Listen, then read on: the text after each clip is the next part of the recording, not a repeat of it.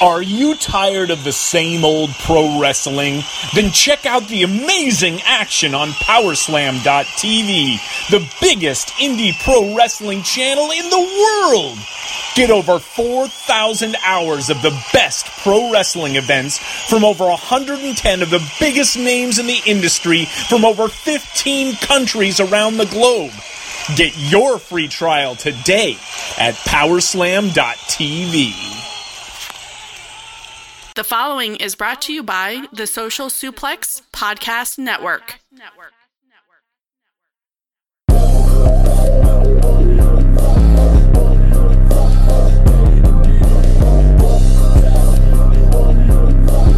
Don't you want to sound rich?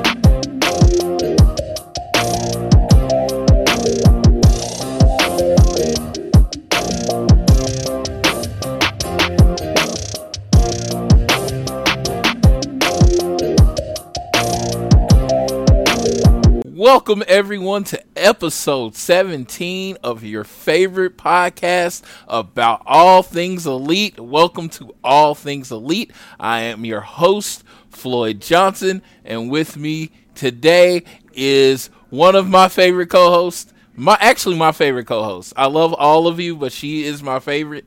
It is Amy Euler. She is from the Dragon's Den, and, you know, she's here a couple weeks, and she feels better this week. So how you doing?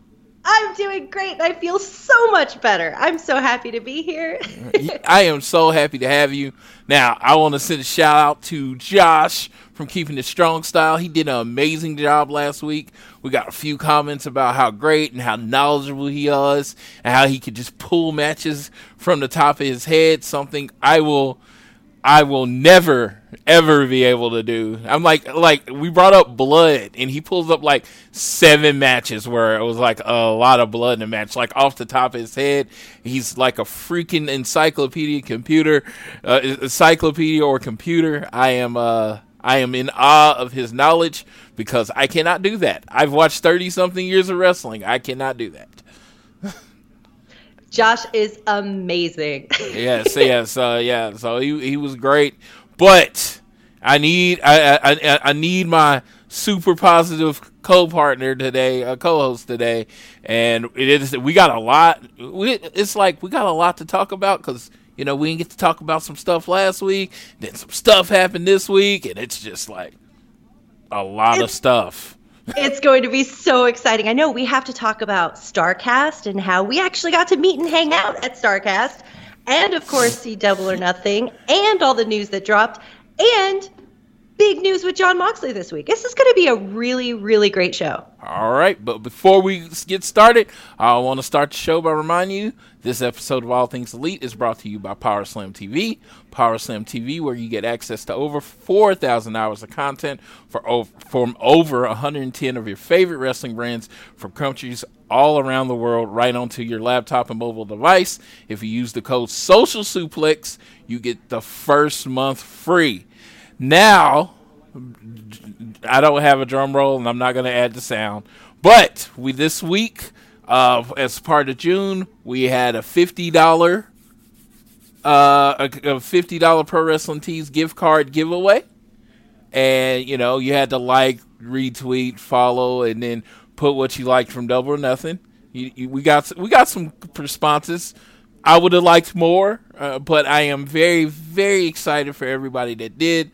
The winner has already been contacted on Twitter, but it was Jason Fitco. He's at Sentinel 2478. He won the $50 gift card. He will be receiving it today. Congratulations, Jason. Thank you for listening. Thank you for participating.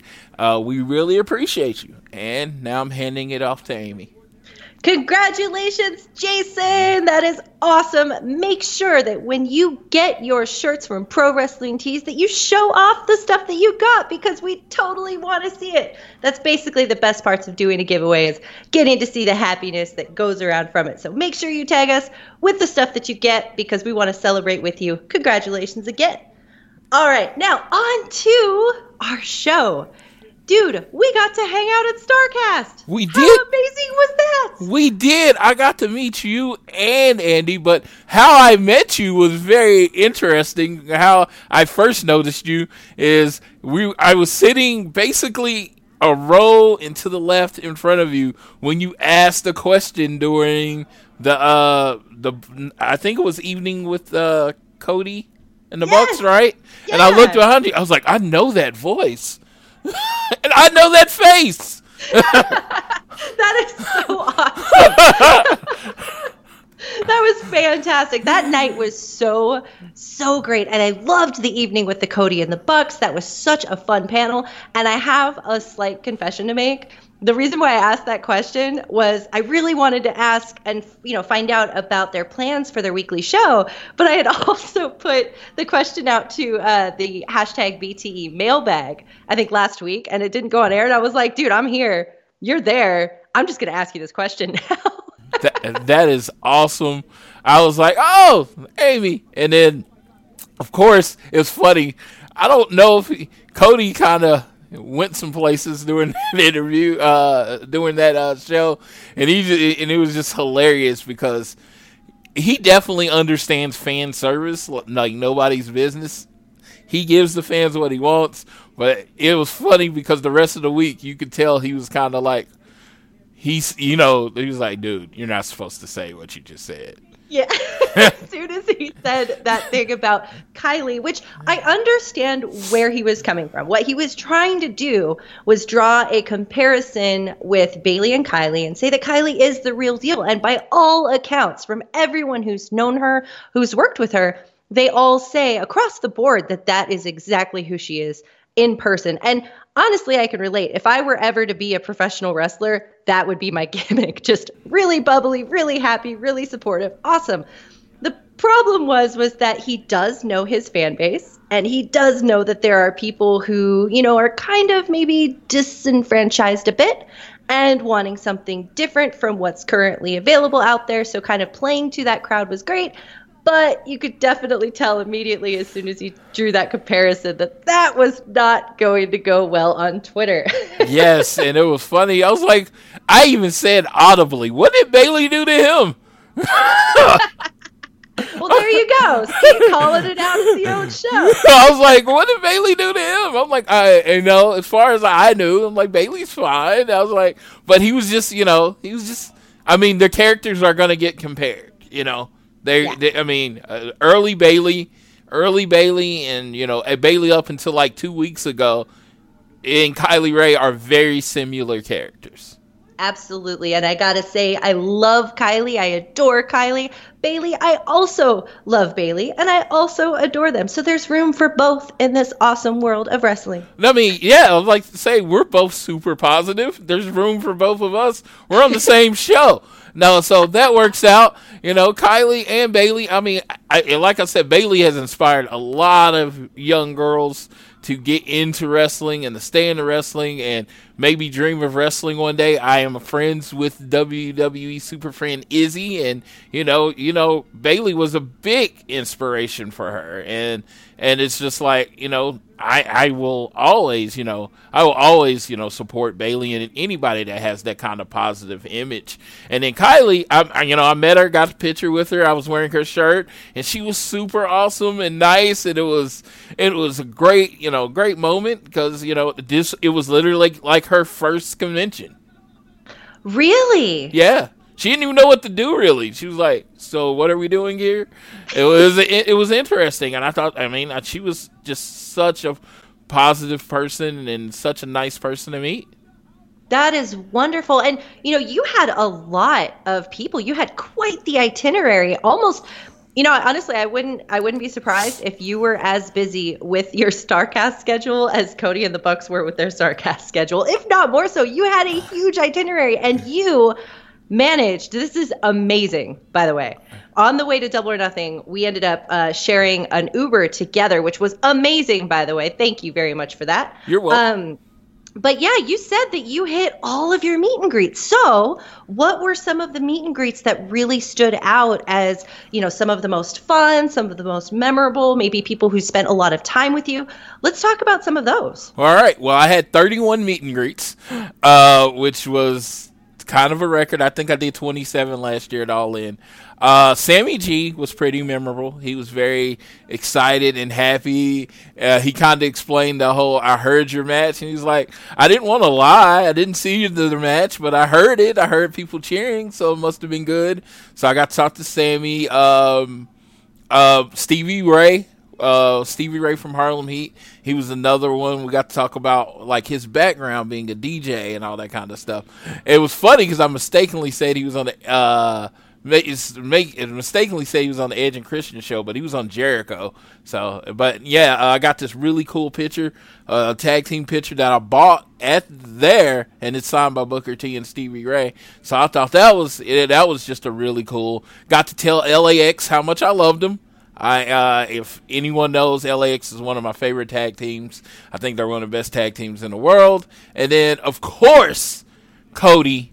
Now, I've had a goal since I started meeting Cody about 2 years ago, maybe 3, that he remembers me, right?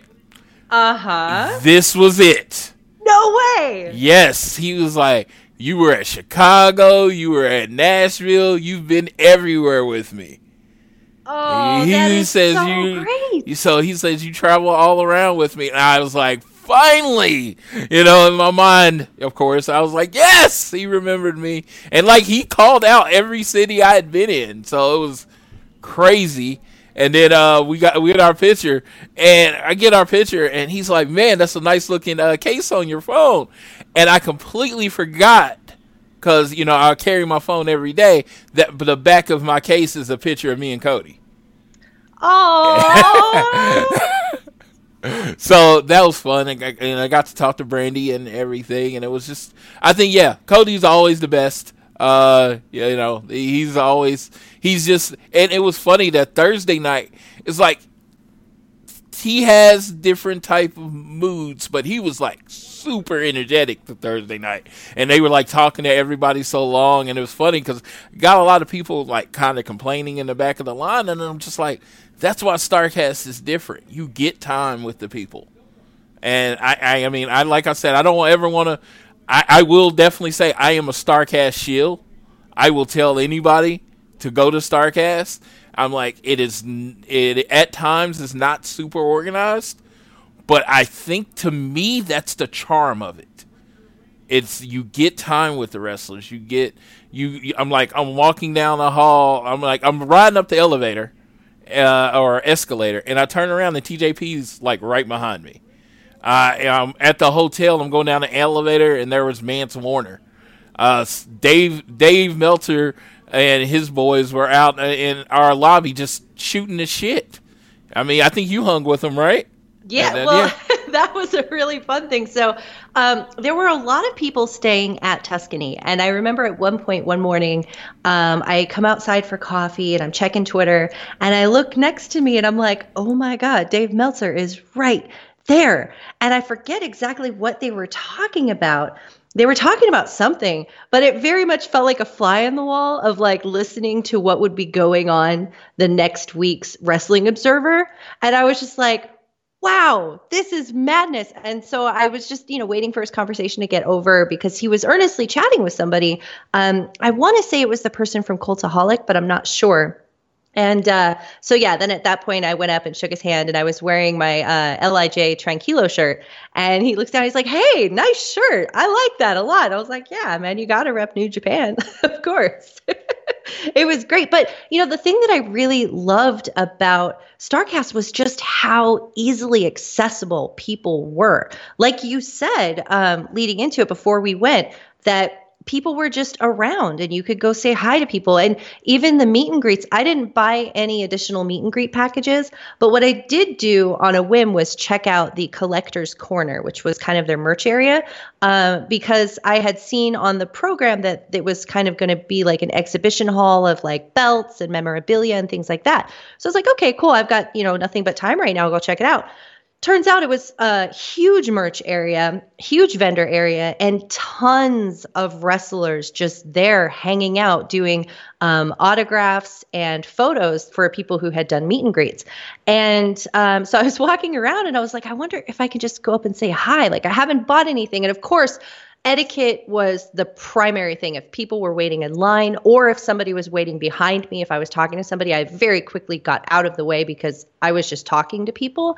But I met Sammy Guevara. He was amazing. We chatted about the cake that he does on Being the Elite, where he brings people cake. And he was talking to Kip Sabian. They were right next to each other and they were hanging out like they were just the best friends in the world. And they were super excited about the match that was going to happen at Double or Nothing. And I know I'm kind of breaking kayfabe a little here. I'm sorry, but they were just having a blast. And I ran into Allie Impact, and it was the best thing because I was like, wow, you look amazing. How are you? This is so great. I'm so excited to see you here. And she shakes my hand and then she looks at my outfit and she's like, I love your outfit. You look fantastic. You are absolutely killing it today. I was just like, man, this is amazing. So you get to have all of these little moments with people and, where it's not being intrusive, it's not getting into other people's way. And of course, in those situations, I wasn't asking for pictures or anything because those are things that people had already paid for. So, if people came around, of course, out of the way. But I also ran into Michael Nakazawa, who was just sitting at the table, hanging out. Alicia, too. Everybody was so friendly and so excited. And it really felt like this buzzing world of magic, both for StarCast and for the Double or Nothing show that still had yet to come. It was amazing. Absolutely. And then that's what I try to drive home to people when they talk about this kind of thing. I try to give them 100% the expectations that you get. It's like you might it's not going to be as sterile as I will say, if you go to a Wizard World or something on the convention, the person just comes out, they meet you, and then they leave. Right? That's what makes StarCast different. It's not that they're standing around. You can talk to them. Matt Striker was talking to the group I was with for an hour, just hanging out. It's like Matt Striker's just hanging out with us, and it's just a completely different way of doing things. And I just tell people, if you can, do it. I mean, I understand if you can't, but even if you just buy the Collector's Day thing, where you can just go into the collector's room, it's worth it. You're standing in line with so many wrestling fans. There's so many cool stuff. Like I said, the collectible I got with the Booker T, then I got the turnbuckle pad from AEW, and like I said, I saw them taking out of the box to sell it, and it's just like, these are things you just don't get anywhere else. And I will tell you, I'm like, man, it's a great experience. I last year. The last weekend, I even said it was the best wrestling weekend of my life. This one was a close second. I got to hang with my homegirl Tiffany a lot, and I saw Issa, and I made some new friends, and I'm very excited about that. But it was just last time I had my boy Ryan with me, and I really wanted him to come this time. He couldn't, but it was just great because it was just and it was funny because not having someone with me made me spread my wings out so much more. I just, when I was done, which was shocking, I just went and stood in line and started talking to people. I'm like, I'm not in line. I'm just talking to my friends. Absolutely. Yeah. My husband didn't fly in until the next day. So the first day that I was there, I was like, okay, I am a social butterfly, but it takes a little bit to, jump in. So I was like, okay, I'm looking at StarCast and I don't know what I'm going to do. And I end up running into Anthony from Smart to Death, which was great because we wanted to hang out anyway. So we hung out for a few hours. Then I met up with Tiffany and I saw Issa. I saw Jesse from Fansided DDT. And Lula from Twitter. Like, there were so many people. I just can't even keep track of everybody that I met. But that was kind of one of the great things, was that not only did you have this really amazing wrestling adventure, but you also really felt like you were hanging out with friends, because there were so many people from Twitter that we would run into and recognize our faces and then be like, wait a second, are you on Twitter? And then we would be like, oh yeah, your Twitter handle name. And then you just hang out and go grab lunch, or, go wait in line and keep them company while they were waiting for a meet and greet or whatever. And you just had this really great community vibe that sort of was like cut from Twitter, planted right in the middle of Vegas. Everyone's excited. Everyone's ready to celebrate. And also, you had mentioned people standing around like wrestlers and things like that. If you get the StarCast bracelets to go to events, like let's say you get the gold bracelet or the platinum bracelet, where you're guaranteed seating and access to these events, a lot of times the people who are hosting them, so let's take the Frankie Kazarian Papa Buck Jam, they're just hanging out outside until the door opens and they can go in. So we were outside just talking to Papa Buck, talking to Joyce Massey, talking to Fat Massa, talking to Frankie. At the after party, Killer Cross and Scarlett Bordeaux were there, and Tommy Dreamer was there, and they're literally just wandering around, mingling, hanging out like everybody else is. So you really do get to spend time with wrestlers, with fans, with friends, and it becomes this incredible, memorable experience. I know I'm going to take it forever, and because I didn't have anything to compare it to, it is the best wrestling week I have ever spent in my life, and that's coming back from WrestleMania weekend in New York. This was amazing. I mean, they do such a good job, and it's like, I am not one of those people. I am very loyal person to my brands. Very loyal to the WWE. Don't get me wrong, but it's like I want to make sure I'm at every one of these StarCast AEW weekends, because it's just such a full weekend. It's just like I probably spent an eighth of what I spent on WrestleMania in a whole, but I had so much better of a time. And it's just like I said, I have no problem with access. I think people should do access, but they're kind of sterile. It's like they just come out. They come out to sign. You get your one thing. You get your picture. You try to say something memorable, but then you're gone, because it's that quick. And it's just like, I feel that's the difference between StarCast and any other event that I've been to. Like I said, I compared it to Comic-Cons, Wizard Worlds. I'm comparing it to everything.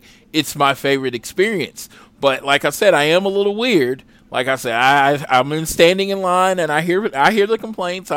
My head is not in the sand. I hear the complaints about, well, this person didn't show up on time, or this person was a little late. And I was like, to me, that adds to the charm.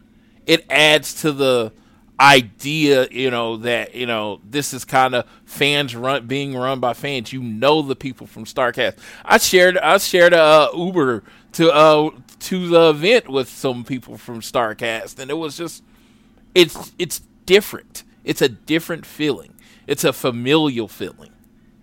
Absolutely. And I will say, I ran into quite a few people who work with StarCast, Dave and Allison and Mark, and just a bunch of different people.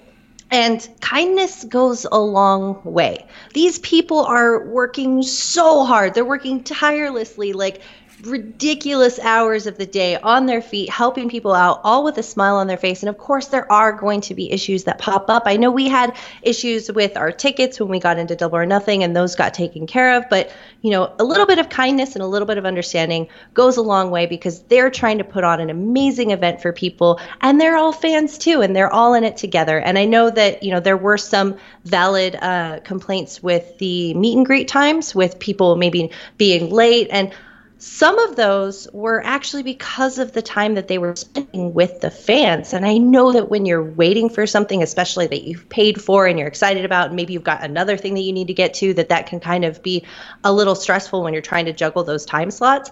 But knowing that people are taking the time to make a really memorable experience for you is really, really great. Like, there were people who were saying that they were really shy when they would go to these meet and greets, and they would suddenly lose everything that they had planned to say. You're talking themselves up in the whole line. By the time they get there, they forget everything and it goes out the window. But then people would pull it out of them, and they would sort of just have conversations with them about what their plans were for the weekend, what they were doing with their families, anything, just to make that a memorable experience. So sometimes the times were due to that. Sometimes they were just due to scheduling conflicts, what have you. But there wasn't too much of that. It did seem to feel like it was run really smoothly for how much they had going on. Well, yeah, and let me say, like, it was improved from Chicago. It will be in Chicago. It will be improved from Las Vegas. They are learning each time they do this. I will suggest they try to keep that kind of feeling, that kind of, like I said, the randomness of it all. It's like the great thing about the gold and platinum bracelets. It does get you access to everything. And it's just like you're walking down the hall, and it's like Justin Roberts is just sitting there talking to someone. And it's just like, oh, he's just like, he can't. Hey, you go up to him and talk to him. Great. If he didn't want to talk to anybody, he would just, there's plenty of green rooms and other places they can go if they don't want to talk to anyone. And they're just out, and they just love being with the fans. They just love being around. I mean, like I said, everyone is just so kind. All the vendors, super talented people. The one that I bought my Booker T from, his artist named AJ Moore, and I mean, his Harlem Heat posters were great. There was another artist there, and he did comic book folders, comic book covers, but with wrestlers. So, like, the one that I saw that I was interested in was the Fantastic Four Horsemen, and it was just like, and he did that kind of stuff, and it's just like the things you can get there and the things you can see there. There's a pro wrestling tabletop card game that I saw, and I'm trying to put everybody over. Next time I am going to get better around writing names down, so I can shout these people out, and they can get some traffic to the websites or whatever. But it was just like, I was in awe of the talent that's in the wrestling community.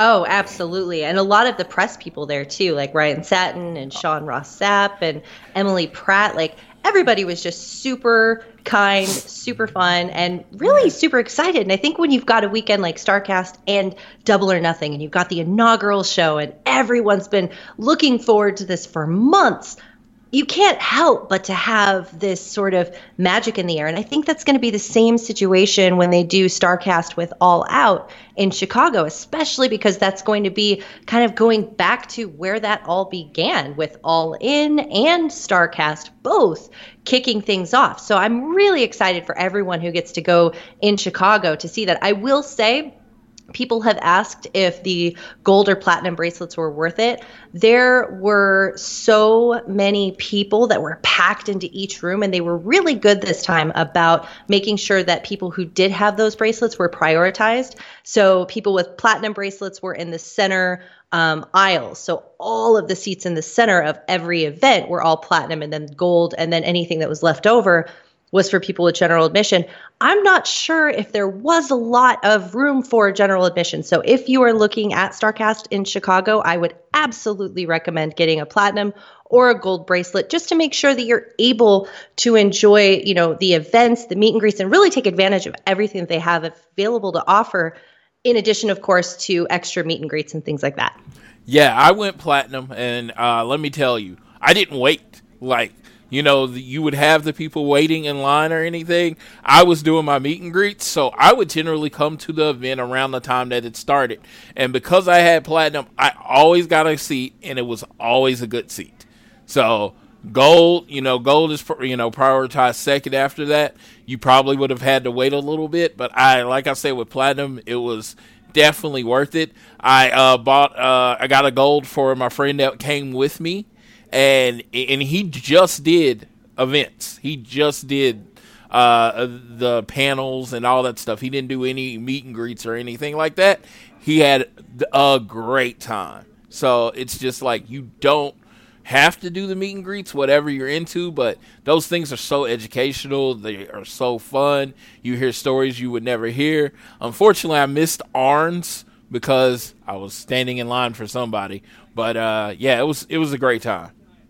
Oh, it was an absolutely great time. And if you end up with the chance to do the jam session with Papa Buck, you should definitely do that. Make sure, if you are a person who likes to have some liquid courage before you start dancing, make sure you do that, and make sure you have a great time and dance, because it was so fun having this little dance party with a jam session, and then the Bucks come out and Joey Ryan comes out and SCU comes out, and it was just a great big party. We had great seats, super fun. Make sure that you just live it up. Don't be shy. Live it up. Yeah, I was gonna say, we definitely put StarCast over, but it's just like, without seeing one of the best wrestling shows ever, it was still a great weekend. You know what I mean? It was just like, if I took the wrestling show out of it, it was still an awesome weekend. But then we got to see one of the best wrestling shows I've ever seen in my life with a lot of my friends. And like I said, we shared an Uber, and I got to meet Andy. And I've definitely put Andy over as like the coolest person I've ever met. I don't know if he heard last week's show. I went on and on about how cool he was. But he's just... he is awesome. He was out at Tuscany, and I ended up posting this picture on Twitter, which was so funny. He's just got scotch. He's got his American Rebel cigars. He's a very skilled magician, card magician. So he was doing magic tricks for people at Tuscany at night, just kind of on a whim. I think he did some to Brian Alvarez and Dave Meltzer just on a whim. It was a lot of fun. But you're right. We did have this incredible weekend at StarCast, and it was all gearing up to this incredible show, which was hands down the best wrestling show I have ever seen live, ever. Yes. I haven't seen many live shows, but yeah, I've seen probably 3 or 4, but ever, absolutely. I've seen a few hundred, and I still say it's one of the best shows I've ever seen. My favorite shows of all time are WrestleMania 30, All In, and this one.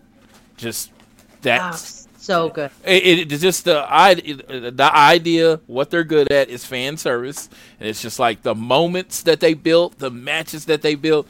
Cody put it best that what he was trying to do is give a variety. He's like, when we had our match rate, we wanted to put on the best match rate. When he's like, his style is more towards the emotions of wrestling, which is what I enjoy more. He's like, we wanted the best version of that. You know, they had the sprints. He wanted the best version of that. And I just like, but everyone's heard what I thought. In detail. What were your thoughts on Double or Nothing? Oh man. So first, when you go in there, the set that they built really gave an air of professionalism. They had those giant chips. They had their great LED stage. They had their pyro set up. The ring looked great. The lighting looked great. I loved even just something as, in the background as the lighting while the show is happening. So you have kind of a dark lighting on the crowd. So all the focus is on the ring. It was just amazing. And I loved how it kicked off. My favorite thing, and they talked about this, I believe Brandon Cutler talked about this recently, the very first person to come out at the very first match of AEW's very first show was Brandon Cutler. And the amount of love and support and excitement and just empowerment that the crowd just sent directly to him was amazing. And I think that was such a cathartic release of this huge show that we'd all been waiting for. And then having someone like Brandon come out and the Casino Battle Royale, and really throughout the entire night, us being able to unleash that energy that we've been holding on to in anticipation for so long, and be able to kind of give back in a way to these people that are giving us something so exciting to look forward to, I felt was really magical. So I loved that. I loved the Casino Battle Royale. I loved the Tommy Dreamer coming out with the trash can and everybody chanting ECW. I loved Dustin Thomas getting his 619 in. I loved MJF being the biggest prick ever because he is amazing at it. I really, really loved even just the pre-show. I also loved the structure of it. So seeing it live, sometimes there can be a bit of a delay for commercials. Like WWE shows will have long delays for commercials where there's nothing else going on. You won't see any of the interviews that are happening backstage. You won't hear any of the commentary. You won't really see anything. You're just kind of waiting. Whereas Double or Nothing, they had during breaks and intermissions, they had vignettes playing, they had sort of replays playing. There was always something to keep you occupied, and everything felt like it transitioned really smoothly from there.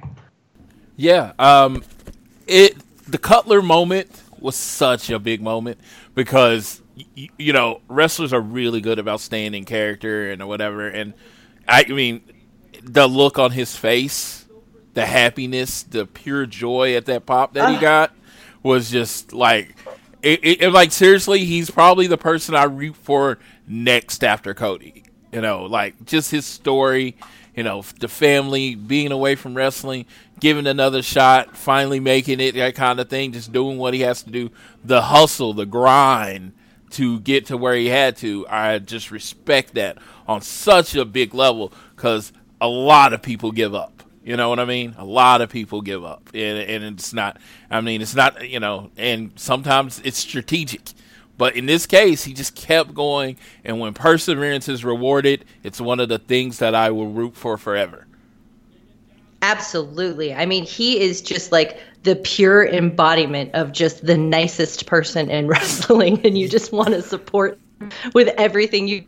And it's so great because you could see that really touched him. And I had asked his wife, who does the costumes for the Elite, how did it feel in this moment of walking out and just hearing that response? And, you know, the reaction was absolutely just overwhelmed with joy and love and gratitude. And I think that was really something that was traded back and forth between the fans and the wrestlers all night. And I loved that we got to start that off with Brandon Cutler. And I didn't put over that he was the first person to sign my turnbuckle pad. He was just one of the first people I met, and he was just as nice, as humble, and it's just like, you wouldn't, you know what I'm saying? You wouldn't know he's about to be on one of the biggest wrestling shows in the world because he was just him. He was just him. The same guy you see joking and laughing on BTE. He's that same guy. I was going to say that about you. I'm like, anyone that you listen to this show and you like, there is no way she's that energetic in real life, you are wrong. You are so wrong. She is exactly who she represents on the podcast. I thought it was amazing. It was refreshing. I like, literally, I didn't talk a lot because I felt like it was like, because you were so you, it felt like I had known you for a while. You know what I mean? It just like, oh, it's Amy. You know, that kind of thing. Yeah, absolutely. I loved that too. Like, it felt like we knew each other for so long and that we just like gelled immediately. Yeah, and it was just like, I met Andy and I was like, I've followed him on Twitter so long. It's like, and his demeanor, because he's very funny on Twitter, but he doesn't talk a lot. You know what I mean? He doesn't talk a lot. So it's like, at first I was like, does he not like me? But then I just realized that's just who he is. You know, he's almost like Silent Bob. He speaks when he has something to say. He does. Very, very much so. I will just keep going forever endlessly. He is he doesn't talk a whole lot, but when he does, and sometimes he'll be just talking nonstop and having a great time. But, you know, he gets in, kind of goes back and forth, like whatever the mood strikes him. Yeah, I was going to say, there was no dead air between us. I don't know he had much time to talk. Yeah, I was like, all right, we got this, man. We're just going to talk the whole time. Yes, yeah, it was great. And it was crazy. Oh, that line, getting into Double or Nothing. That line. Yes. I mean, yes, the line was crazy long. I will say, though, that it moved much faster than I thought it was going to. It went downstairs. they had a second entrance. I guess no one knew about. But like there was another entrance. Yeah. So, but no, it was crazy how efficient they were as far as getting us all in. But that line, in that line, when I saw the line, I was just like, that immediately I was like, this show's about to be lit. This show's about to be awesome, because the crowd is like 60% of a wrestling show. Yeah. It can be not that great a show, but if the crowd is into it, they can carry this show. And it was just like the crowd reacted to everything that the wrestlers wanted them to react to. You know what I mean? And it was just like the crowd was crazy good, and it's just like, and I'm hoping all AEW crowds are like that. I'm hoping we get that at All Out. It was just this passionate concert feel. Yeah, and also super respectful, because every wrestling show that I've gone to, whether it's a New Japan show or a TakeOver or a WWE show, you always get the Charlotte Flair woos in the crowd, as everybody's kind of just excited. And that just happens. It's a backdrop of noise. But you also get the Adam Cole baby chants all the time, every show. And the really cool thing about, at least from my experience at Double or Nothing, with the lines, with the people around me in the arena, nobody was doing the Adam Cole baby chants, which I thought was really cool and really respectful to Britt Baker, because obviously it could have been a really fun nod to Britt Baker, but I loved that Britt Baker just was her own person and people were really excited, and they had DMD chants for her. It had nothing to do with Adam Cole. So that, on a side note, was something that, even though it's not this huge deal, was just something I made a mental note of, that I thought was really respectful and really cool of AEW fans to just have their own chant for Britt Baker that had nothing to do with the traditional wrestling chant. Absolutely. Britt was, when she came out, and her reaction was like the star that she's supposed to be. Of course, when you were looking at Awesome Kong and Kylie Rae, but it was just like she has that respect already. And that's important when it comes to fans. And and and you know what? I like that she doesn't lean away from the Adam Cole thing. The finish she used was Adam Cole's finisher. So that was crazy. Yeah. Yeah. No, I love that. I love that there's this nod, of acknowledgement and respect and appreciation, but it's not something that is overwhelming. It's something that's just there. It's a part of who she is. And I love that. I loved also how polished she is. Britt Baker looks like an absolute star, and she moves like an absolute star. And it was really great having the contrast with Nyla Rose and Awesome Kong, which I lost my mind when she came out. That was incredible and such a great surprise. And Kylie Rae was so adorable. It was so cute, because Brandy Rhodes comes out, and I think all of us, I know I did, I immediately was like, oh man, I love Brandy Rhodes and I love seeing her wrestle, but don't interject yourself in this match. I was like, in my mind, I was like, that's such a WWE thing to do. I was like, don't do that. And she comes out, she's like, I want this to be awesome.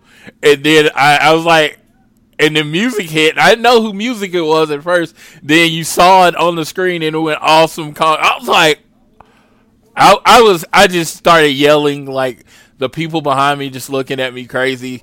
I love Awesome Kong. I love Awesome Kong. So I love her in Glow, and I was so like, oh man, I should have done a Glow chant, or we should have done a Glow chant. Glow comes out in their third season, I think on August 8th, and she's in it, and she plays a phenomenal character.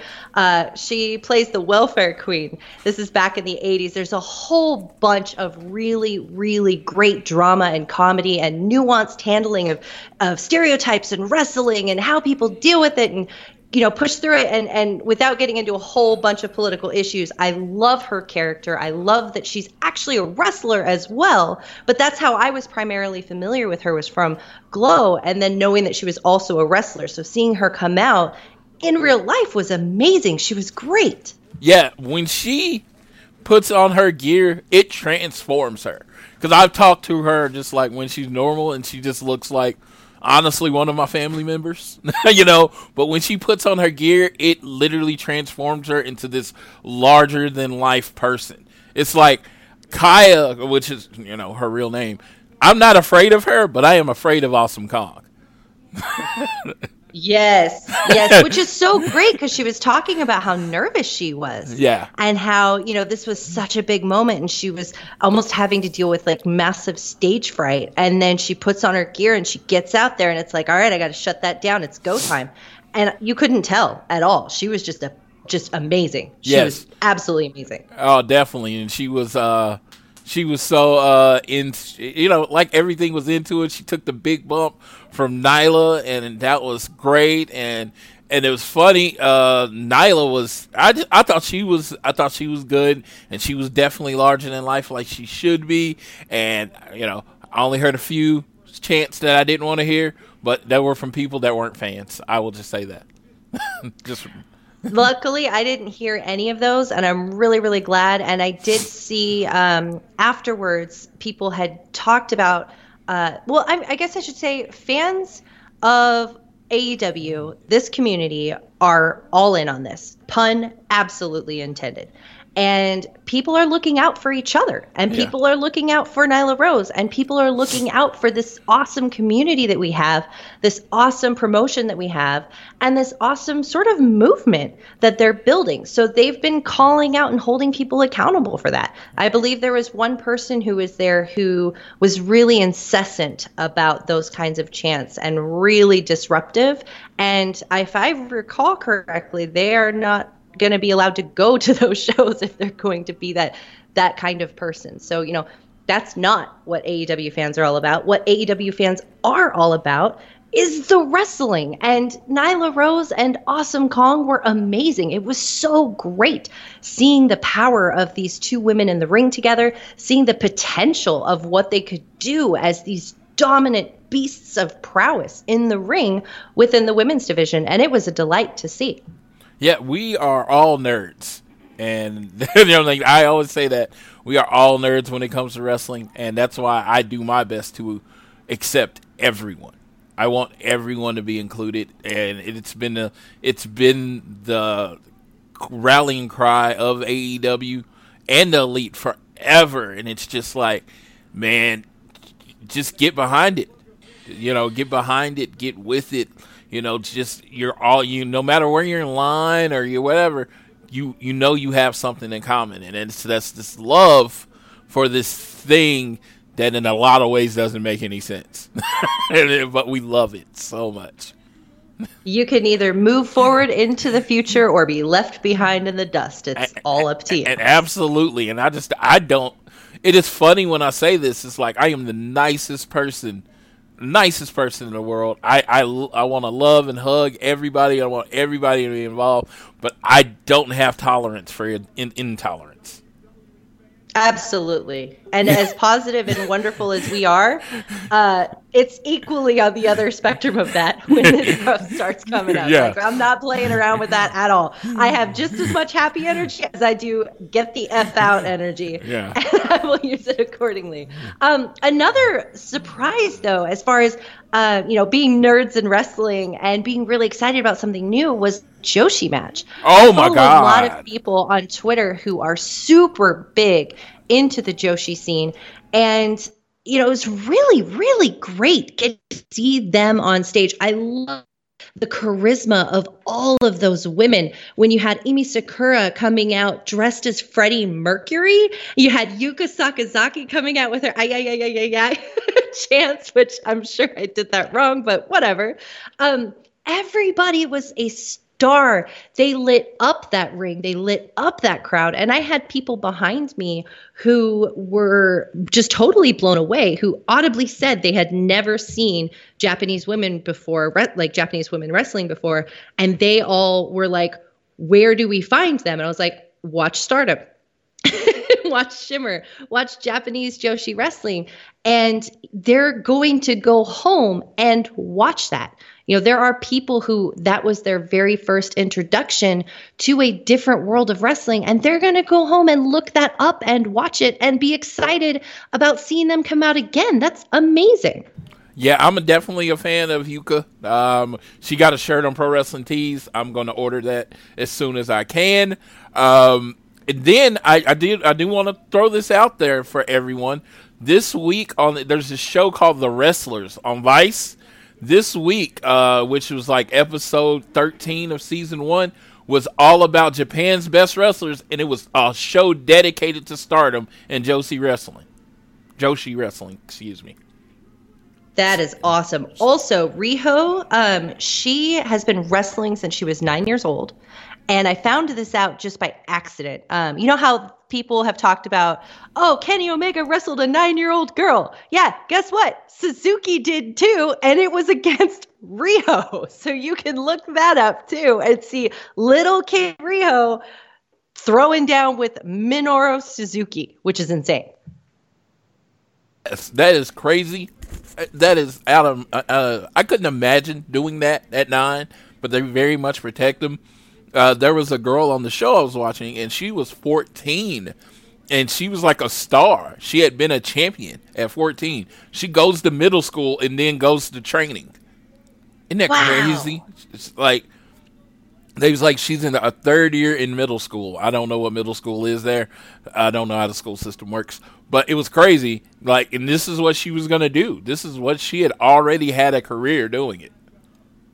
That is amazing. Yeah, these women are superstars around the world, and it's so great to see them on a stage like AEW and see them, like you were mentioning on The Wrestlers, like being able to watch them just go out there and shine like this and just be athletic and fast and charismatic and fun and sometimes really powerful, and just it's so varied and so charismatic. That's really, it's just colorful, it's fun, it's interesting, it's brutal, it's great. It's a whole variety wrapped up in these powerful women that are just out there kicking butt in Japan. It's so good. They're so fast, they're so strong, everything happens so sudden, they're so smooth. I mean, I'm not talking about this match. I was just like in awe of the storytelling, and they were wrestlers. They were not women's wrestlers. They were not ladies wrestlers. They were just really good wrestlers. And I think that is an important distinction to have, because wrestling is wrestling, and they were just really good wrestlers. And I thought that was awesome. Yeah, man, this whole show was filled with so much variety of just awesome wrestling. Like, I think about the speed of the Joshi match, and then I think about like the match, like the Best Friends and Angelico and Jack Evans. Like, oh my gosh, you just have these constant whirlwinds of fun. It's just a blast to watch. And I loved how the pacing with Double or Nothing, they had great story matches. They had really action-packed matches. They had, introducing you to new types of wrestling matches. And the pacing was really nice. You always had something to sort of pique your interest. And it wasn't something like, oh, okay, well, we just saw this kind of match. It was something new every time. And this particular match with the Best Friends and Angelico and Jack Evans absolutely blew me away. I love the Best Friends. And actually, I think we talked about this before the show. When we did our prediction show. I love the Best Friends, and I was really excited to see them, but I was really intrigued by Angelico and Jack Evans. And I will say the only downside to that match was that we didn't have a tag team name to chant for them, because we were so excited and so electric by watching them that we wanted to throw that out in chant form, and we couldn't. So I hope that they do have a chant that we can use in the future, because oh man, they were so athletic, so fun, so good, so charismatic. It was just a blast. Balls to the wall from start to finish with that match. When he did the backflip off the other guy's back to the outside, I mean, seriously, I had friends watching a week later asking, how did he do that? Like, man, his like backs and bodies are so sweaty. And he's like, not only did he get on there, keep his balance, then he did a backflip and landed on the other guy. And I was like, Jack Evans Jack Evans has been doing that for a long time, but he's amazing, and I'm glad everyone's getting to see him. I felt like that about a lot of wrestlers. Like, we'll talk about it. You'll talk about it later, but Angelico, it was funny because he kind of got overshadowed by everything Jack Evans done. But I'm like, watching Angelico, he's pretty good too. I'm a big fan of Angelico's, actually. Yeah, I'm a big fan of both of them after that. I want to know everything that they're doing. They look like absolute stars. They've got a great polish to them. They've got great chemistry between them. They worked really well with the Best Friends. I loved the chemistry that they had with their moves together. It flowed so perfectly. What did you think about what happened after that match? The Super Smash Brothers. The Super Smash Brothers. That was confusing. I had no idea. Okay, so lights go off, and we're like, okay, who is this? And then these dudes are there, and we're like, okay, who is this? And then the lights go off, and then there's a bunch more dudes there, and we're like, okay, but still, who is this? I had no idea who they were. Nobody around me had any idea who they were. I did not know who they were. A who are you chant. And I think this was something that maybe AEW can learn from and adapt to in the future. Maybe they don't need to. I'm not sure as far as analyzing that goes. But I had no idea who they were. A lot of people didn't have any idea who they were. And once we did find out afterwards who they were, then that was fun because we were like, oh, okay, Super Smash Brothers. They have a history with the Young Bucks. This could be really, really fun. But at the time, it was just a little confusing. And I think that was probably the only thing in the entire show that was a little jarring, but not necessarily in a terrible way, because you could tell that something exciting was happening. And you could tell that it was really fun and it was done really well. Like if we would have known who they were or had been introduced to them, having them show up and then having a bunch of ninja dudes show up with them too would have been absolutely awesome. It just happened to leave us a little confused. Yeah. And I even said it, and I wasn't even trying to, when I was doing this, I wasn't trying to spin it when I said, I was telling the guys next to me, I'm like, that's a great thing. I'm like, now you have a reason to tune in next week. You have to see who these guys are. So to have a little mystery and not know who a person is great. Because how often does that happen in wrestling? It seems like even on the surprises, we know what the surprises are all the time. We know everything that's going on. Sometimes we know who's going to get booked to win ahead of time. To be truly shocked, to not know something is going to happen is very rare. And that's why I thought that was good. That's a very, very good point. In a world of instant gratification where we can get anything at our fingertips at any point, having a moment of suspense where it just sits there where you don't know, that's totally fair. That's something to be accounted for. And you're right. It is a reason to tune in next week to be like, who is this? Why did they interrupt their match? And what's going to happen next week? Yeah. Are they going to take them down? Like, what's going on here? Yeah. Do these 6 people or whatever have a history, or are they just making a statement? You don't know any of that. You got to tune into BTE. You got to tune into Road 2, because there's so many different ways to get stories that they have so many different platforms to tell stories that you have to jump into them all so you can try to find out all this information, which I think is great because it fully immerses you in the AEW world. Oh, absolutely. And speaking of surprises, I know we're kind of going out of order as far as what the show's card was, but I think this is a great time to talk about at least what for me was one of the biggest surprises of the night, which was the title presentation, where they unveiled the AEW title, which, by the way, is absolutely stunning. I love how it looks. It looks prestigious. It looks gorgeous. The metalworking detail is awesome.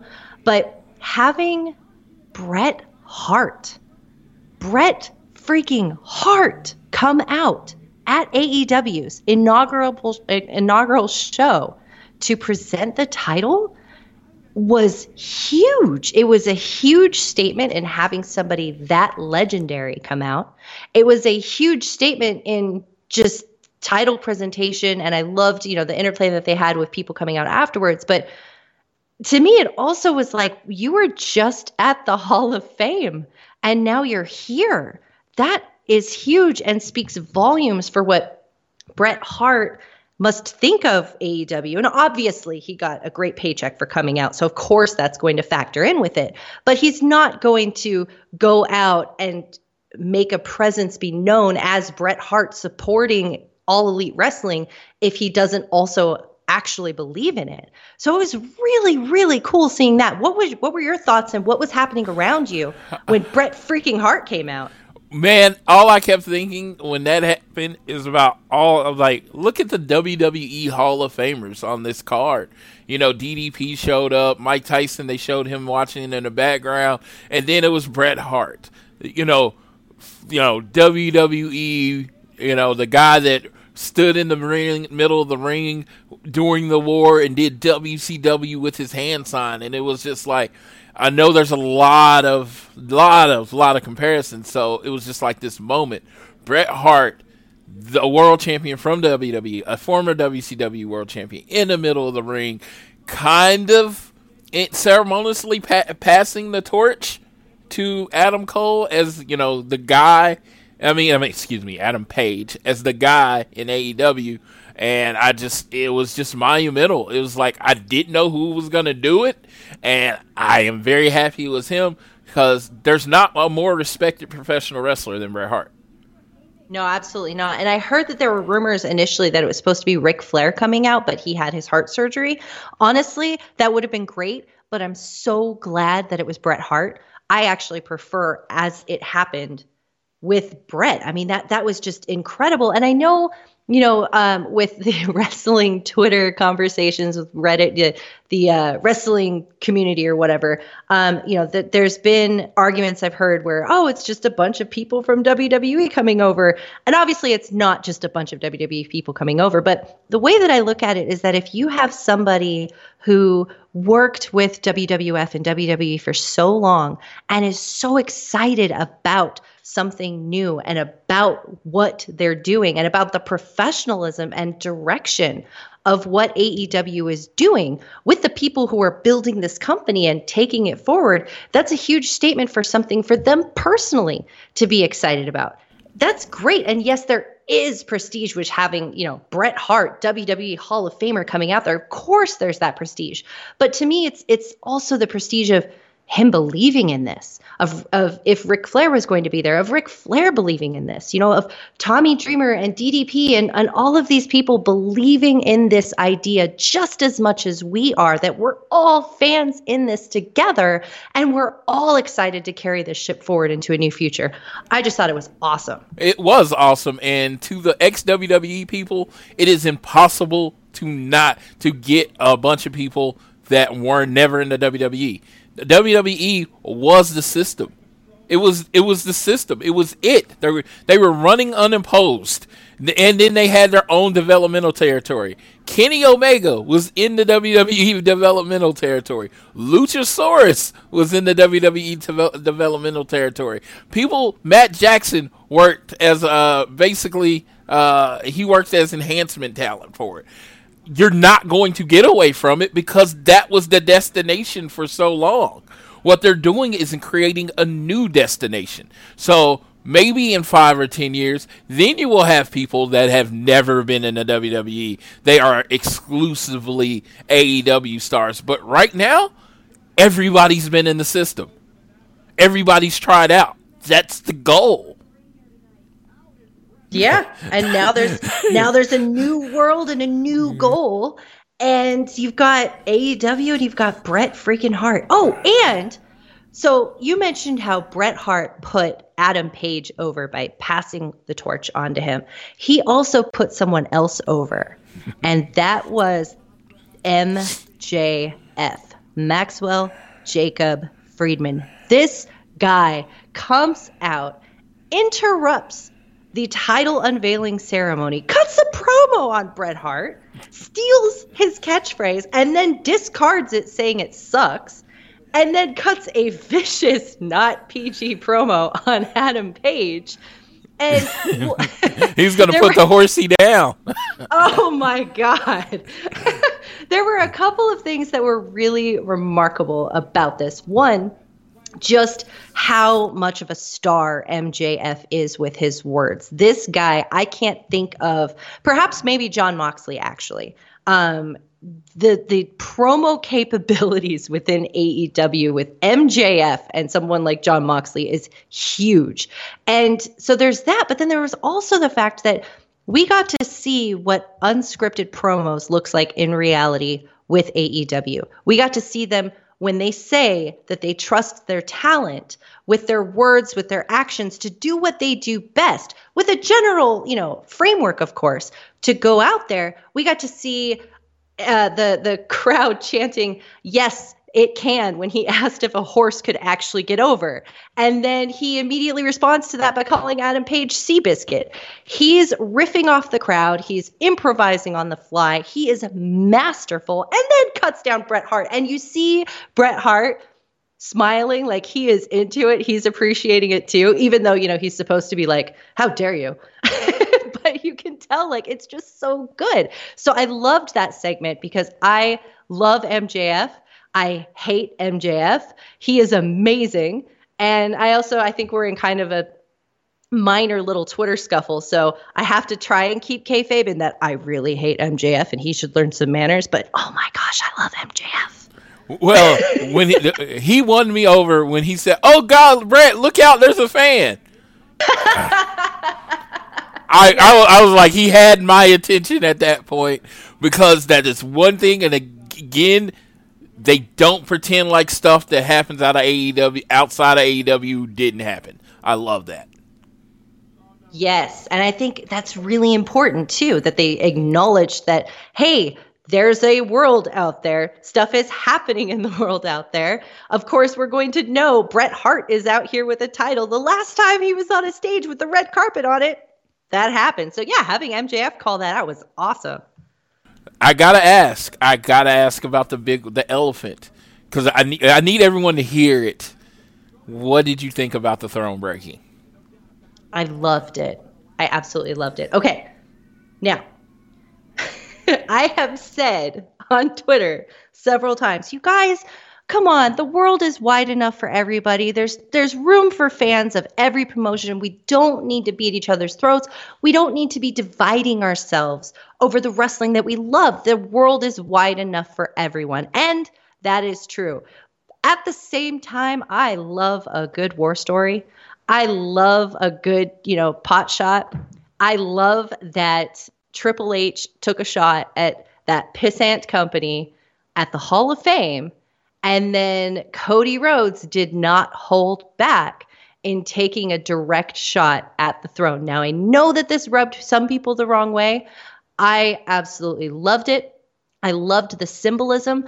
I also, at least at the time, felt that it tied into the story that he was about to tell with his brother Dustin, that he was going after the Attitude Era. And what better symbol for the Attitude Era than Triple H? I mean, Triple H is the embodiment of the Attitude Era. He is driving the driving force behind NXT. He is driving the helm with, Vince and everybody, of course, at WWE. That is the symbol. I mean, right now we've got a bunch of people from the era fighting on the other side of the world. That was a direct shot at that. So I loved the shot at WWE. I loved the defining moment that we are here. We are competition. We are on, ready to be noticed. We are out here. This is go time and there's no turning back. That was a defining line and I absolutely loved it. I just wanted to hear what you thought because you know what I thought. I've heard some dissenting opinions and he's like, well, a lot of people had, you can't, go at WWE. And I'm like, and yes, if he does something like this at the next show, I'm going to say, hey, that's a little much. But at their first show, a lot of times the first time people see what they're doing, he didn't shy away from it. He gave people what they want. People, they are an alternative. I am 100% behind that. They all are an alternative. But we want a war. Because wrestling, unlike real life, when real life wars happen, both sides lose. In wrestling wars, fans win. That simple. We get better programming. And I don't know about some of you do the slog of watching Raw, SmackDown, NXT, Impact, New Japan. If you just went through the best of the Super Juniors, that was a lot of TV. There's a lot of wrestling. Imagine if all of that wrestling was good. That would be so great. That's what I'm saying. It's just like, I don't see why people don't, everybody should want the competition. Everybody should want the war. When restaurants compete, you get better products at cheaper prices. When grocery stores compete, you get more value for your money. When wrestling companies compete, you get better products. You get better storylines, because now they're not just trying to keep your attention from everything. They're trying to keep your attention from that specific thing. Like I said, I've kind of riffed on this before, so I'm not going to go into it much more, but that was it. I will say that for people who were curious about the shot that Cody Rhodes took at Triple H fired back. And if you want to see, you just go to Twitter at WWE Japan, and you will find I believe the post is hashtag WWE Tokyo, and it is a 30-second video of Triple H in a dark, smoky room where there's a refinished, reinforced, giant Triple H throne that has been restored. And it's just, there's a light shining on it with smoke billowing around. And it shows Triple H sitting in it. It shows a close-up of his face. There's smoke billowing around it. It's got great lighting. And he's got a knowing grin at the camera that's a definitive look at Cody Rhodes and a definitive nod to the throne. So they are having fun back and forth with each other. And honestly, I love that. I love that WWE is throwing stuff back at AEW, just like AEW is throwing stuff to WWE. I love the competition. I love the excitement. I love wondering what they're going to do next. And to be quite honest, the Raw after Double or Nothing was the first time I immediately went to watch Raw in a long time, because I wanted to know how they were going to respond. So this is a good thing for WWE, and it's a good thing for AEW. That competition breeds curiosity for checking out those programs.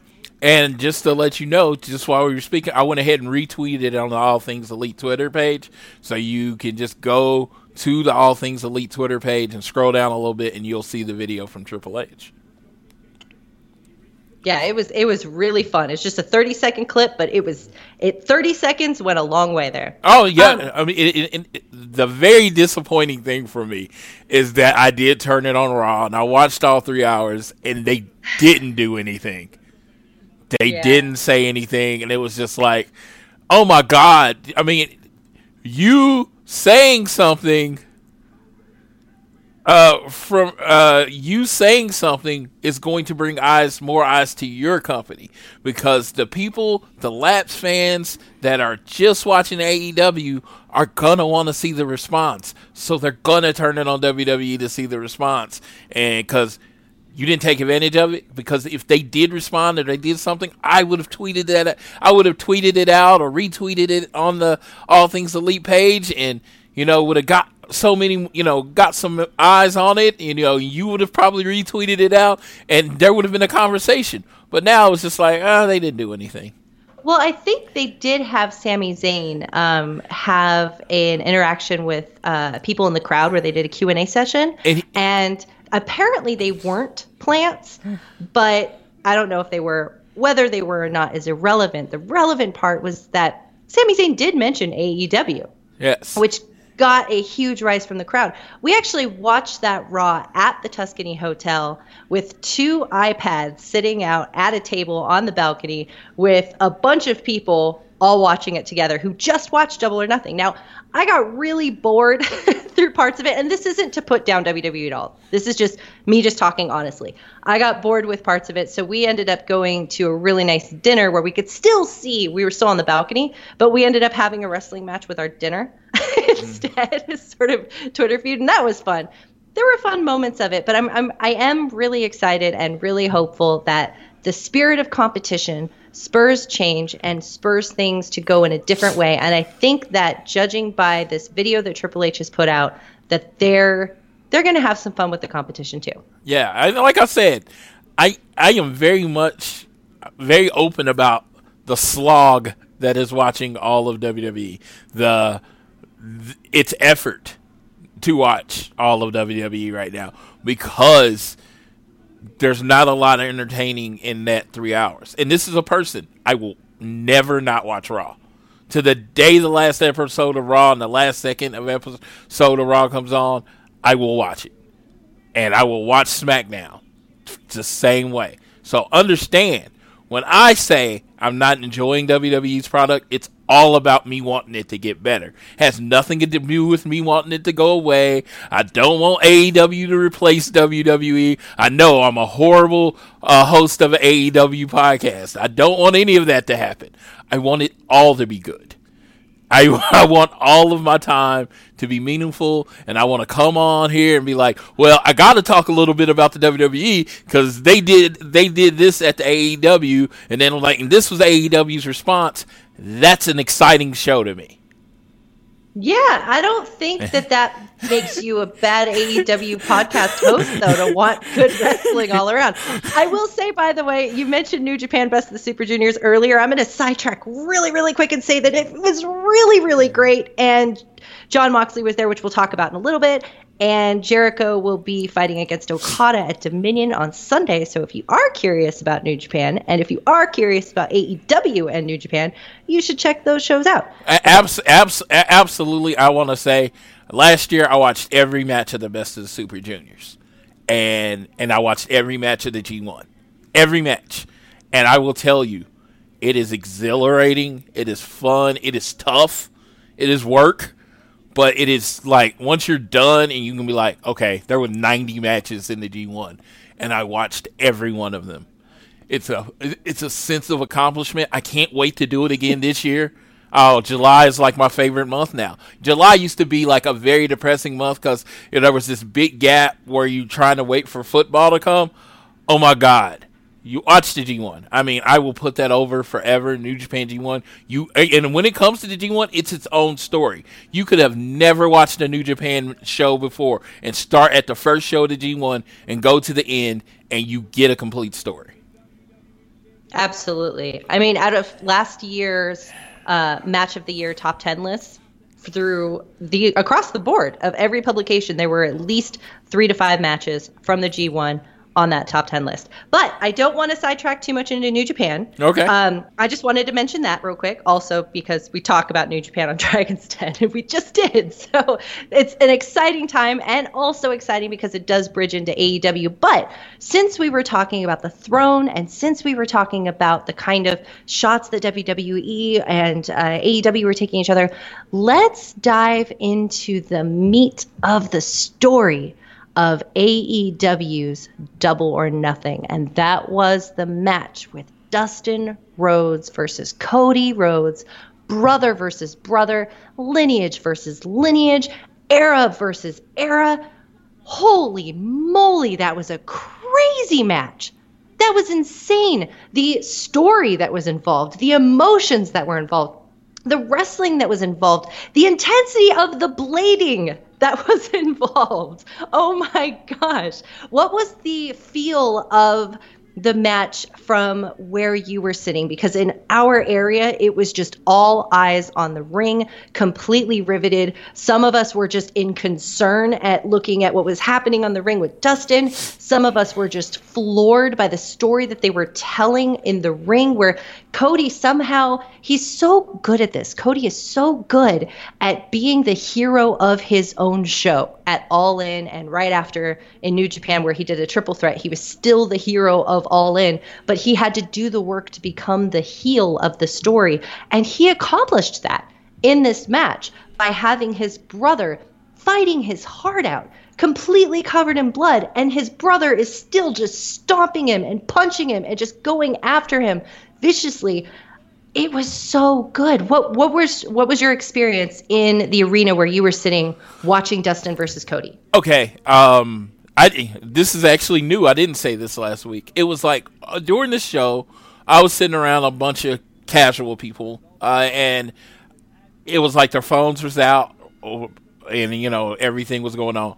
From the moment the sledgehammer thing happened, and then the moment the match started, and then you got the Dusty chants, you saw the phones go away.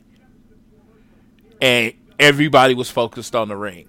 I think from the beginning to the end, they kept the audience glued. And, and that's very hard. Like, for hardcore fans like us, we are conditioned that when we know a match is going to go long, we probably pay a little less attention to that first 10 minutes. But they did a really good job of getting right into it and keeping you interested. So, yeah, you make a really good point about people putting their phones away. I think there was at one point where, actually, I don't know if I recorded the Dusty chant. There were a couple of times where things were so momentous that I would just record it because it was so crazy to be a part of that and involved in it, and just that I wanted to preserve it forever. But that match was one where, you're right, phones were put away, eyes were on the screen, and whether you're a hardcore wrestling fan or not, we are conditioned in this day and age to, we have a short attention span. We're on our phones, we're taking pictures, we're talking to our friends, we're like, whoa, can you believe this? We're interacting and engaging in different ways at the same time. We're very good at multitasking that way. But this was one where everything was still. And everything that mattered was happening in that ring. And that is such a rare treasure to have in entertainment of all kinds, whether it's movies or shows or wrestling, but especially with wrestling because you're at a live event. You have things happening around you. And the only thing that mattered was the story being told in that ring. And it was one hell of a powerful story. Yes, brother, man, they did. And Cody hit it home when he's like, the emotional side of wrestling is what you're going for. And from the moment, like I said, from the sledgehammer to the very end with the hug, people were completely taken by everything that was going to ring. It was like, you got sold. You know how people say that? They're like, yeah, I got sold. I absolutely did. I was completely involved with that. I had a feeling Cody was going to win, but by the end I had no idea. I thought Dustin might get a quick roll up or something like that. And, there would have been a story that you could have went with that way. And with Cody going, there was a story. There was an amazing story after the match that you went with that way. It was just, I was taken in. I didn't know what was happening. Now of course I have this emotional attachment to Cody, but I also have the same emotional attachment to Dustin. I've been a wrestling fan my whole life. There's never been a time in my life where a Rose wasn't entertaining me in a ring. So just think about that. 30-something years, of Rhodes. So I'm emotionally attached to both, and it was just, my heart's beating. I'm seeing people that, like I said, were kind of casuals. I could tell they weren't as into the show. And it was just like, they were like, okay, what's happening here? I had people asking questions during the match. And it was great. It was a masterpiece. I know a lot of people don't like Dave, but, he's the Siskel and the Ebert of our time.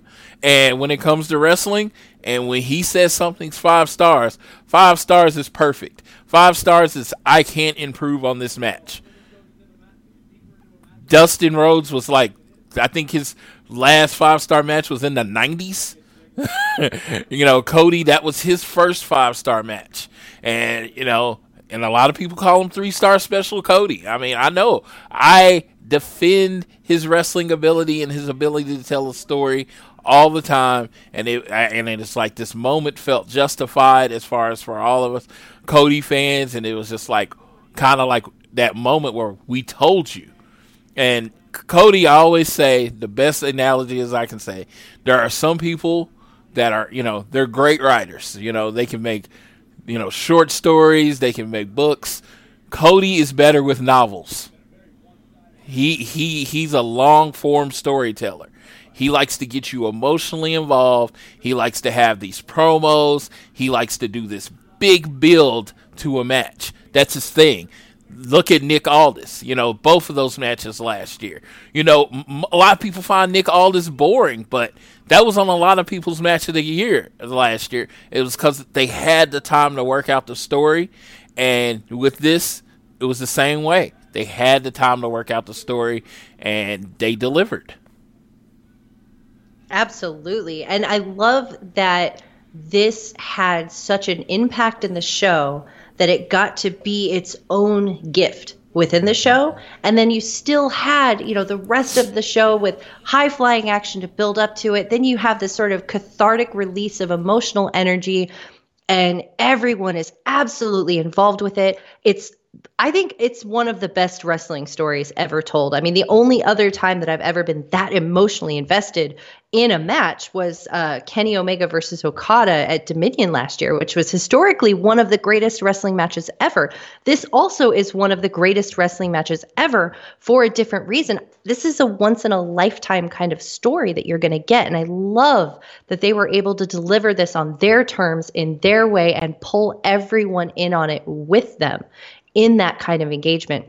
And I also love that we got to have a moment to breathe afterwards, because we needed a break. Because if you look at the way that the card was set up, you have Dustin versus Cody, and everyone knows it's going to be an emotional story, but you don't know how emotional it's going to be until it happens. And then suddenly everyone's crying around you, and it's just like everyone's in on this. And then you have the tag team match, and then you have Kenny and Jericho, and that also has the potential to be an emotionally heavy match, not in the same way, but a very brutal match, and they're very, very good and very powerful. So having something like the Young Bucks versus the Lucha Brothers follow that was really, really nice, because we got to sit in the moment of Cody and Dustin. We got to sit in the moment of what just happened, and really the legendary significance of it all, and process it while also happening to watch one of the best tag team matches ever. Man, with the Bucks and the Lucha Brothers. I got to tell a lot of my friends, ladies and gentlemen, that's Rey Fenix, because I think he was the star of that match. I think Pentagon and his Sierra Miedo, everyone knew he was a star. Don't get me wrong. I mean, they got, they're chanting your name, without, prompting, that means you're over. But Rey Fenix does stuff in the ring that I don't think other people can do. And during that match, and I know, of course, like I said, I know there's people that watch like 100 matches a week or whatever, so they may have seen some of the spots before. But for someone like me that, tries to, limit certain things about my wrestling, it was like I'd seen things I didn't see before. And for my friend Mike that was in the audience, who hadn't been to a wrestling show in 20 years, he was like, wow. And he wants to know everything about Rey Fenix now. Oh, man. Rey Fenix was incredible. Pentagon was incredible. The Young Bucks were incredible. I was so excited for this match because I love watching the Young Bucks in New Japan, and I haven't seen them wrestle since they left New Japan. I've seen, obviously, whatever they've shown on Being the Elite, and I saw the match that they had against the Lucha Brothers at AAA, where they kind of went in and got the titles from them. But I haven't really seen them wrestle in the ring in a full-on match that wasn't kind of building to a story. And this one was them at their best. You could tell they've been putting everything into it. They've had the great story with Being the Elite, with them trying to get over their ring rust and working on new moves together. Their timing was impeccable. The chemistry that they have with the Lucha Brothers, and that's my favorite thing. When you've got a great tag team match where the two teams have great chemistry with each other, great chemistry with their opposing tag teams, you just have this fluid magic that happens in the ring where you're just constantly awestruck by these magnificent spots and flips and jumps and just everything. And I absolutely loved Rey Fenix. Absolutely loved Pentagon. I loved that there were those chants happening in the arena because that actually surprised me. I thought that the would just be super, super over, and they were. But I loved that on their inaugural show, the very first tag team that they immediately thought of to have as a part of their company was just as over as they were. It was fantastic. Yeah, it's definitely. It was crazy because you think West Coast, you definitely have a Hispanic presence in the audience. And you definitely heard them when it came to the Lucha Bros, and that was awesome. Like I said, I'm a big Pentagon fan. In my top 5 list, he's always in my top 5 favorite wrestlers. I just think he has this almost Stone Cold Steve Austin type charisma to him. Just like he very much has this energy that he knows he's a badass. And he has that badass energy about him, and I love that about him. And that arm break thing he does is amazing. But the Young Bucks, it's just like, as far as tag team wrestling, when they say they're the best in the world, I don't got much of an argument against it. And I'm a pretty good person at arguing. They put on, like, seriously, no matter who they're with, it's like you always say you got to have a good dance partner to put on a great match. It doesn't seem like the Young Bucks do. It doesn't matter who's on the other side of that ring. If they're in the ring, they're gonna get a great match out of them. And and that's just impressive to me. But of course, with the Lucha Bros, probably if you're talking about best tag teams in the world, they're right there. They're in that top 5, and probably in the top 2 or 3. And it was amazing. Like that weekend was just, for me as a person that favorite form of wrestling is tag team wrestling, getting to see the Young Bucks versus Pentagon and Rey Fenix, the Lucha Bros, and then getting to meet LAX and them all being in Las Vegas in the weekends, it got my brain going. I was like, man, that's some great tag team wrestling there.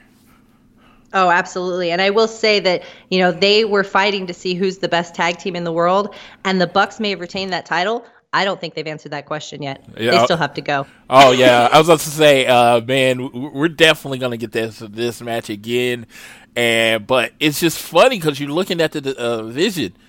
Lucha Bros versus Angelico and Jack and Evans would be amazing. Lucha Bros versus the Best Friends. Young Bucks against either one of those teams.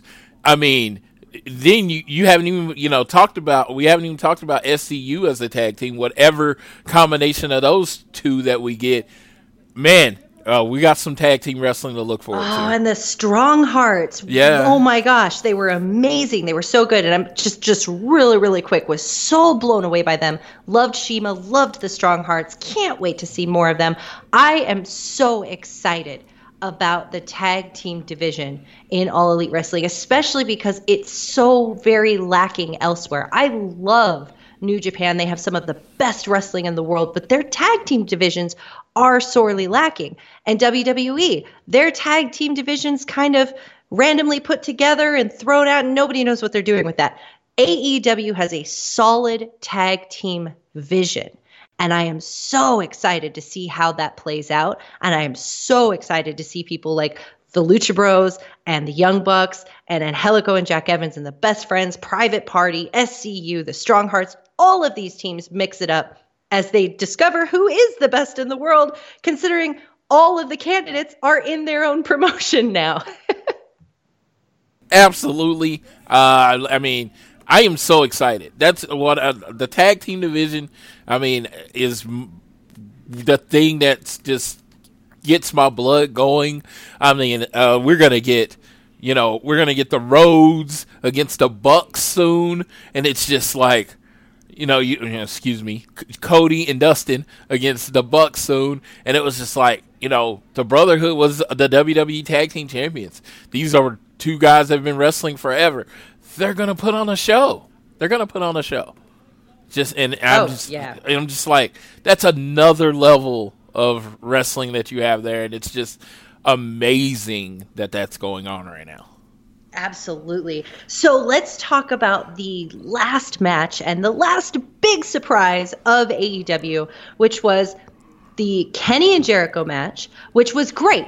I love Kenny Omega matches. I was really excited to see Kenny Omega wrestle again. That guy is a machine. He is the Terminator. And oh my God, I loved doing the Terminator claps so much for him. It was so great to have that happen so much. And I loved the homage to New Japan in that sense, where there were a lot of these carryover chants from New Japan and claps and actions that carried over into AEW. And for me, that was a sign of love and appreciation of where we all kind of really got to know him, was in his time in New Japan. The match itself with Jericho was great. Jericho is such a great monster heel. He's such a prick. He's so good. He's so great. He's still killing it and finding incredible ways of adapting and capturing the energy of the crowd. I will say Kenny Omega breaking his nose midway through the match was really concerning for me. So for me, it kind of took me out of it. Not his fault, of course. But I had already reached my limit of blood for the night with Dustin Rhodes, that by the time Kenny happened, I was just concerned. But it was still a great match. What did you guys think about the Kenny and Jericho match before we get into what happened afterwards? It was extremely I didn't appreciate it live. I don't know if I was just emotionally exhausted. I don't know. I didn't appreciate it live. Like, when I was watching it live, I was like, this is kind of boring, that kind of thing. But I had just got through watching the Lucha Bros and Young Bucks. That is a problem with following tag team wrestling, especially their type of tag team wrestling. It's very exciting. And this was very much strong style. It was very much violent, and they went at each other. It was like a fight. And like I said, I didn't appreciate it as much live, but when I watched it back on pay-per-view, I was like, okay, I see what they were doing there, and it was exactly what was needed because it was different than the previous two matches. And when you have such a top-heavy card, those three matches have to be different, and it was unique. And as far as it being violent, and I like that about it. And yeah, I was actually a little surprised by the ending. Me too. Yeah, I was a little shocked that Jericho won and just won clean. Yeah. He hit that spinning elbow. What do you call the Jericho? Jericho something Judas. The Judas effect.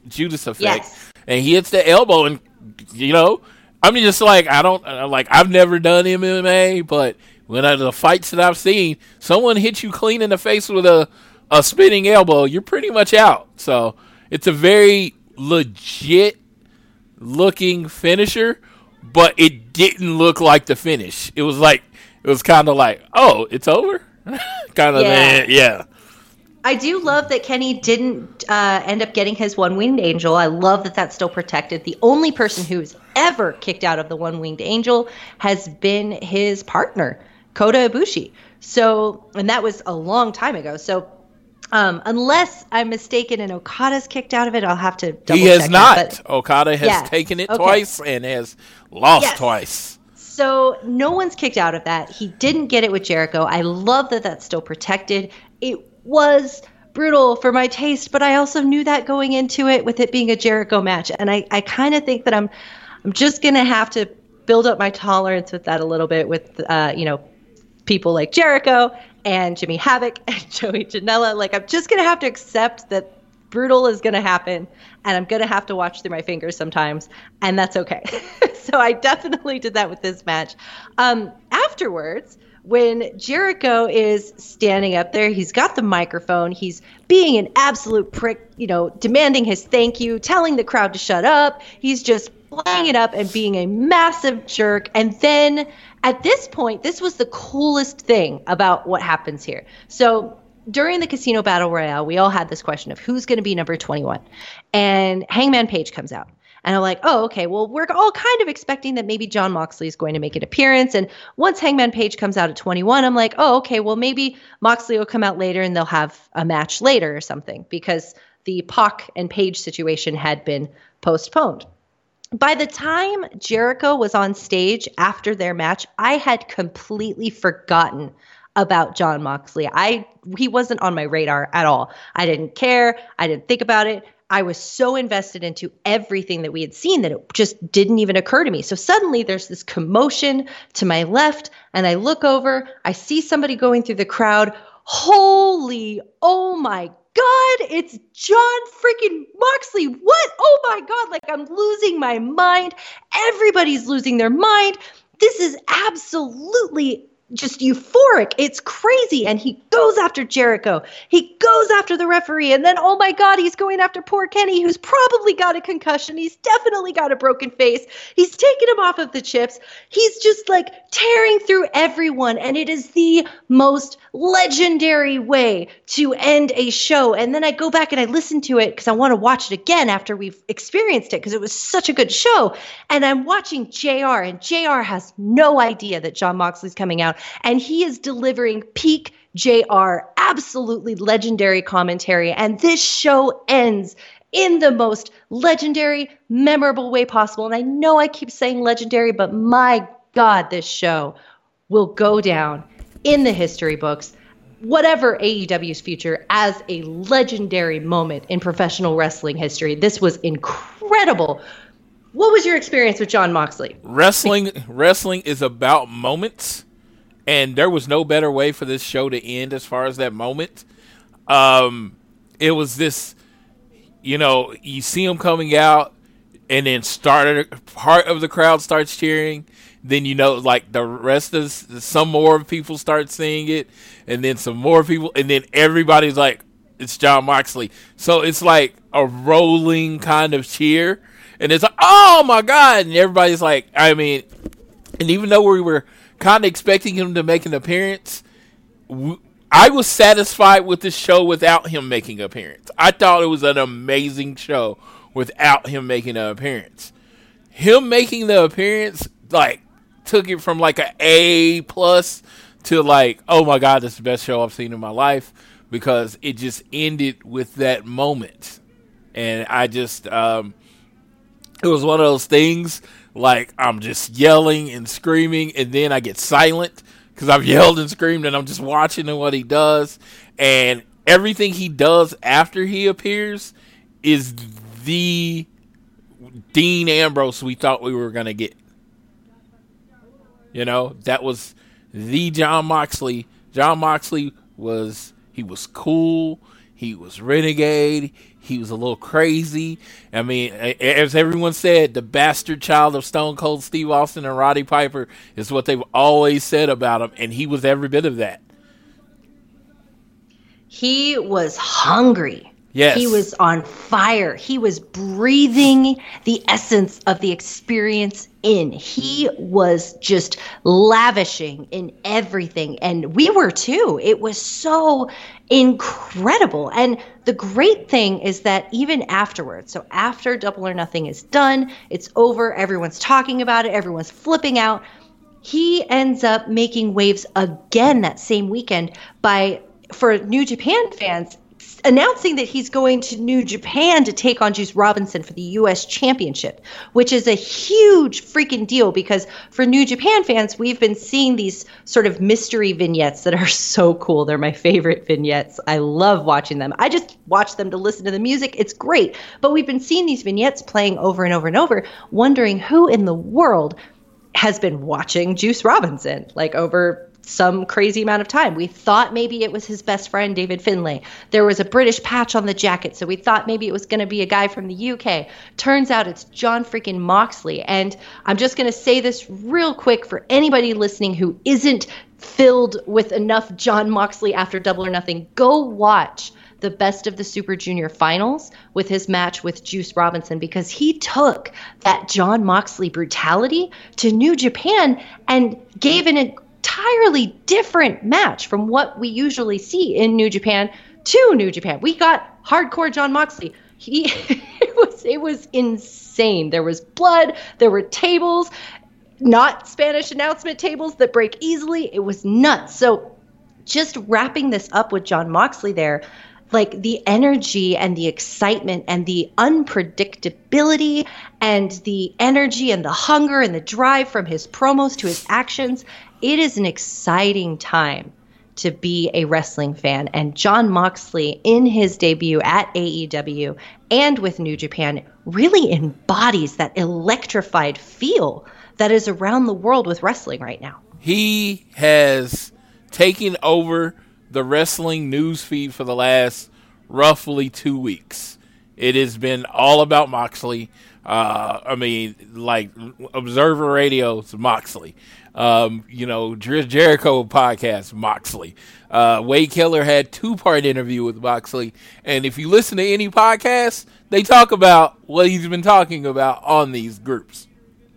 So Jon Moxley, if his point was to be the biggest name in wrestling, he did it and cleared it by about 5 feet. He is the biggest name in wrestling right now. It's not close. Yeah, it's absolutely stunning, and it was just a euphoric way to end that pay-per-view. It was magic. I don't know if we'll ever get something like that again. I mean, we might with AEW, but like those are one of those things where you look at it just like the Cody Dustin match, where you see it as a gift. You see Moxley's debut as a gift. You know, we were there, Floyd. We were there. And people around the world watched it live. And even if you weren't there in person, you shared in that exhilarating surprise and experience with everyone together. And that is something that we will all remember when we look back at our favorite wrestling shows, our favorite matches, our favorite promotions, our favorite memories, whatever, for the rest of our lives. Absolutely. I got my ticket. It's still in my bag. It is waiting for Cody and Dustin to sign it because I was there that night for that match. I can't, and it's just like that Ambrose thing, man. Like I said, it was the cherry on top of a wonderful wrestling dessert. I mean, it was just desserts the whole night. It was just such a great show. Great way to end. One of the best shows I've ever seen in my life. I've literally watched it twice since then on BR Live. And it was just like, I've talked to my friends. I've talked to the people that are kind of lapsed and asked what they thought. I've had people sign in. I'm like, hey, if you're not going to watch it, just go. I mean, I got unlimited replays on my BR Live. I was like, if they didn't know if they want to give it a shot, just watch it and give it a shot. And it was just everything's been overly positive about it. We got the numbers this week. Between 98,000 and 113,000 buys, 71,000 buys in the U.S., and it's apparently split 50-50 between pay-per-view and streaming, which is generally a lot more pay-per-view than streaming, so people are actually using BR Live, which is all good news for the company we talk about every week. Yeah, absolutely. And also they had the first sensory inclusive wrestling show in history. They had their partnership with Culture City. They had noise canceling headphones, stress balls, fidget toys. They had keyboards for nonverbal people with others, special lanyards so staff could easily identify people with sensory needs. And they were giving these bags away for free for anyone who registered, along with a quiet room with lower lighting, beanbag chairs, etc. And we talked earlier about the lighting of the venue. I'm pretty sure that had something to do with it as well, not just in keeping the focus on the ring, but also having a friendly environment for people who were in attendance. And I really just love how many barriers AEW seems to be breaking just with their first show alone, with the matches, the structure, the pacing, the storytelling, the buy rates, the Culture City partnership, the legendary ending of a legendary show. Honestly, all things are elite for All Elite Wrestling from here on out, I think. Absolutely. The big thing, the partnership with Culture City has been like very big for me as far as, me learning and being educated about. Like I said, I didn't even, before Brandy introduced Culture City and the autism awareness, I can honestly say I was not aware. I did not, I don't have anyone in my family that's autistic or anything like that. Only thing I knew about was, Ron Funches, who's a comedian, definitely was at the show. He has a son that's autistic, and that's pretty much my, other than TV shows, that's my experience with autism. So I found out a friend of mine was on the spectrum after that, and I got to talk to him a lot about why he doesn't go to concerts, he doesn't go to events, he doesn't do anything. And I started talking about Culture City and what they do, and he's like, man, that would really help me. Like I said, it was a problem I didn't even know existed. And now, I'm like, all about it. And, bought the shirt the first day it was on sale. And it's just, I go to the website and I point my friends to it and I get to learn a little bit more. So, yeah, and I'm really curious to see if they're going to have these bags available and that partnership available at their future shows. I don't know if they'll do this at Fyter Fest. They might. I know that's going to be a CEO Gaming AEW show. I imagine that we'll be able to see them at their show for All Out, for Fight for the Fallen, when they start doing their weekly shows. Absolutely. I am curious to see if they'll have it at Fyter Fest, and that's the next show that we have to look forward to. Oh, yeah, at Fyter Fest, and just so you know, tickets have sold really, really well for Fyter Fest, and it is going to be on BR Live. So it's already got a spot on BR Live. If you go to BR Live and put in AEW, it already has Fyter Fest there. I don't know how they're going to do that as far as pricing. We will, of course, let you know as soon as we know. But I'm very excited. I want it to be the whole idea of Culture City. I'm just hoping that it being a sensory inclusive event, eventually just all events are just sensory inclusive. Absolutely. Yeah, so we're going to have so much to talk about with Fyter Fest. We've got lots to look forward to. It's going to be a great card. I can't wait to watch it live. I'm not going to be able to go see it, but I can't wait to experience it on Twitter with all of you. It's going to be so fun. So with that said, we'll have a lot to cover in future episodes with that. And I would like to give a special shout out to my co-host and podcasting partner, Floyd, because it's your birthday. Almost.